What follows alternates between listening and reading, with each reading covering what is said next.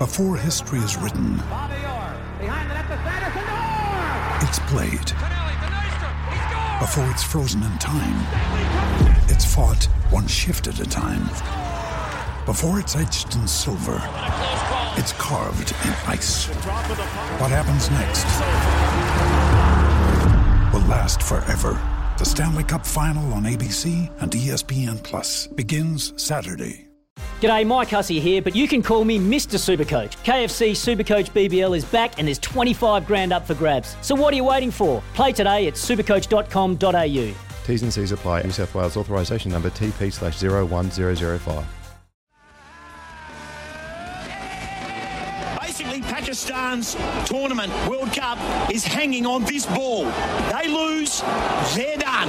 Evans in, right arm around the wicket, bowls, the ball is cupped, they've got to come back, they've got to run, they throw to the keeper's end, Zimbabwe, he drops it, he gets it back, Zimbabwe win! Zimbabwe have won and Pakistan have been rolled in Perth! The party's on for Zimbabwe! Pakistan are in total devastation! Wow, what a game!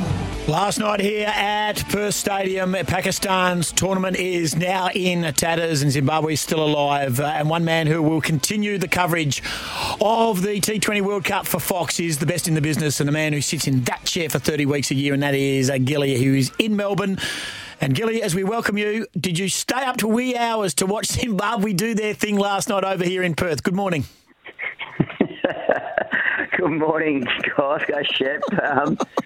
Best in the business, first of all. Hang on, mate. Look, I've just been flicking through a bit of social media, mate. And I think there's only one best in the business, and it's the name T. Gossage. As I've heard, you've been telling everybody that wants to listen, but with good reason, mate. Congratulations to you on a wonderful call. Hoggy gave you nothing, didn't he? You had to lift. You had to lift, but you delivered in spades, as you always do, guys. Too kind. Mate, I'm going to put my hand on my heart and say I did a game yesterday afternoon in Sydney. That was the first of a double header at Sydney, and obviously then after Sydney, I went over to you guys in Perth, and in the meantime, I flew to Melbourne after my game and got down here, got to the hotel, I was watching it, and I think it was about 38 required off about 30, there or thereabouts. You know the numbers better than me, but 3 down, and it was like, yeah, I'm drifting off, I'm gone. So, and then, like the rest of them, or most of the East Coast, got up this morning to see that stunning result, looked at the highlights, and wow, it's just, it's been remarkable this tournament already for upsets, and you just get the feeling that might not be the last. So maybe there will be a lifeline for Pakistan down the track through a shock result somewhere else. But what an amazing game, and entertainment plus. Well, we now focus on Australia, don't we? And tonight they play England. This is one of the key marquee games of the tournament at the MCG, but it all lies in the heavens, and we know that it has been wet on the East Coast. You've been a part of it, Gil. It's been up and down the coast, in particular through New South Wales and also a bit in Adelaide as well as Melbourne. What's the weather looking like at just before 10:15 on game day over there in Melbourne this morning?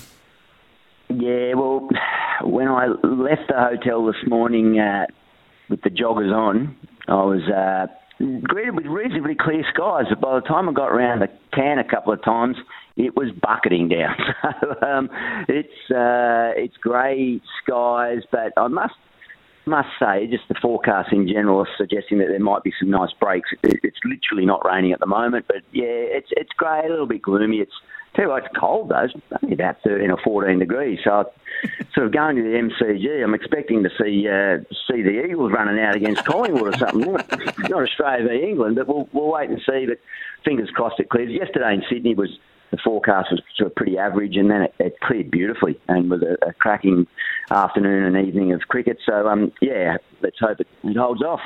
If the heavens do open up, what's the minimum amount of overs which constitutes a game? Because it is a big game for both sides, both having one loss already. Australia's net run rate isn't quite so flash, and England are still above them in the table. And we all know that the top two teams go through to the semi-final. So what is the minimum?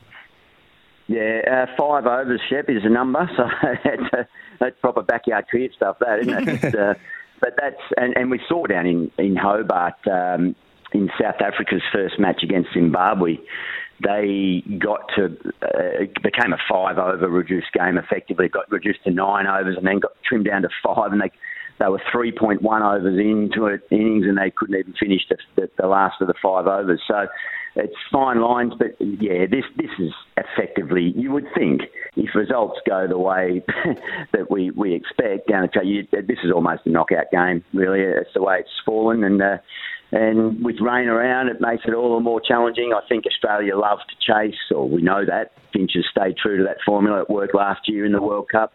And that's the way to go when there is rain around, probably to chase, so you know exactly what you're going to do. So, yeah, a huge expectation on everyone.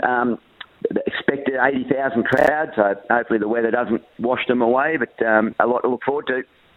There's been a bit of noise around about selection, about certain players out of form, players shouldn't be in the side. What's your opinion? Do you reckon they stick with the same lineup tonight? I think they will. I think they'll. I guess the first point to that, and as you know, mate, from the amount of top-level sport you play, not everybody is always in touch and getting results at the same time. It's just the nature of sport, team sport. But even more so in T20 cricket, you don't need that. I mean, Marcus Stoinis did prove that 3 or 4 nights ago in Perth, that even with his captain at the other end battling away and just fighting for his cricketing life, it only takes one player in a T20 game to come off.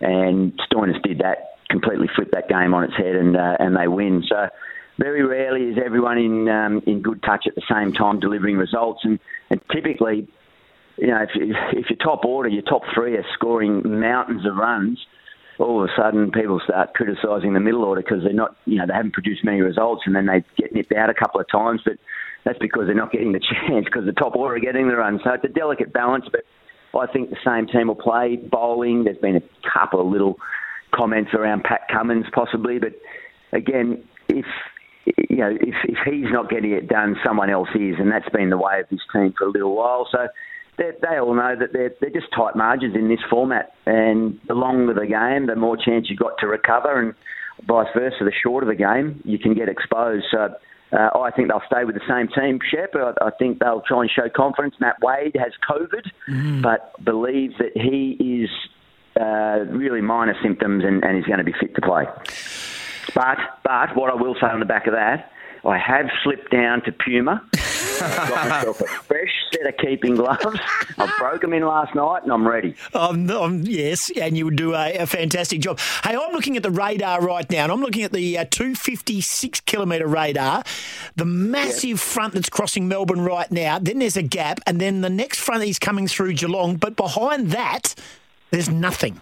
So I have a sneaking suspicion, albeit you've got a double header there. The first one they might not get through, but tonight's game, I'm no weatherman, but I have a sneaking suspicion I can read radars, and I reckon we might get tonight's game up and running with no damage. Oh, that would be brilliant. That would be brilliant. I like this Gostradamus at his finest. He normally leaves it for the races, but he's gone for the weather.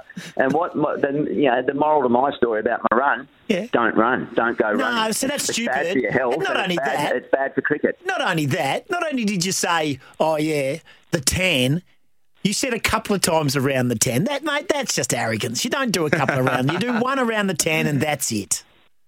Yeah, it might have been a bit of mail on that, Josh. But anyway, I just snuck it through there just for those that are uneducated to think I'm pretty good at it. Mate, just in regards to the coverage, it's absolutely brilliant. I mean, I can't imagine the behind-the-scenes logistics of it. And, you know, people don't understand when you're a commentator, not for radio as such, but for TV, you've got a director's assistant telling you what camera, go to here, go to there, go to what, go to this, go to that, and they're constantly talking in your ear. You work for Fox predominantly. This is an ICC broadcast event. Is it different, Gilly? Is it different behind the scenes and what you're used to, and how are you coping with that? Oh, mate, it's a bit like, actually, it's reminding me a bit of like the IPL, when I first went to the IPL, the Indian Premier League, and you go there and you've had all your cricket in your own sort of cultural environment, and then you're in the Australian team, fortunate to be in the Australian team for 10, 12 years, and you've got your structures and your methods.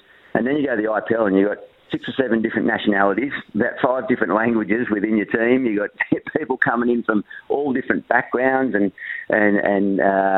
types that are there, different opinions, and it all gets thrown in the mix. It's been a bit like that, actually. You're on air, you're trying to talk and describe something, and then you've got a director that's the first time they've worked with the producer, who's the first time they've worked with the assistant director, and they're all talking to you at the one time, trying to tell you to do something while you're trying to talk to someone out on TV.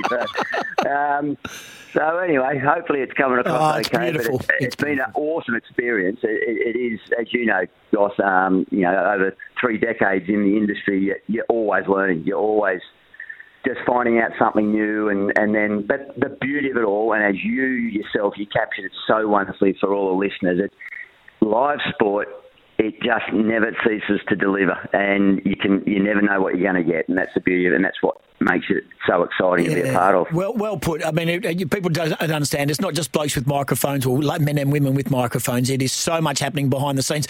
I will say this, self-indulgent as I can be. I met Ian Bishop last night. What a beautiful human being. I chatted to him with 5 minutes talking about West Indies cricket. He was very circumspect. He was very measured. But what a beautiful man. Is he one of not the nicest people you've met in cricket, Gil?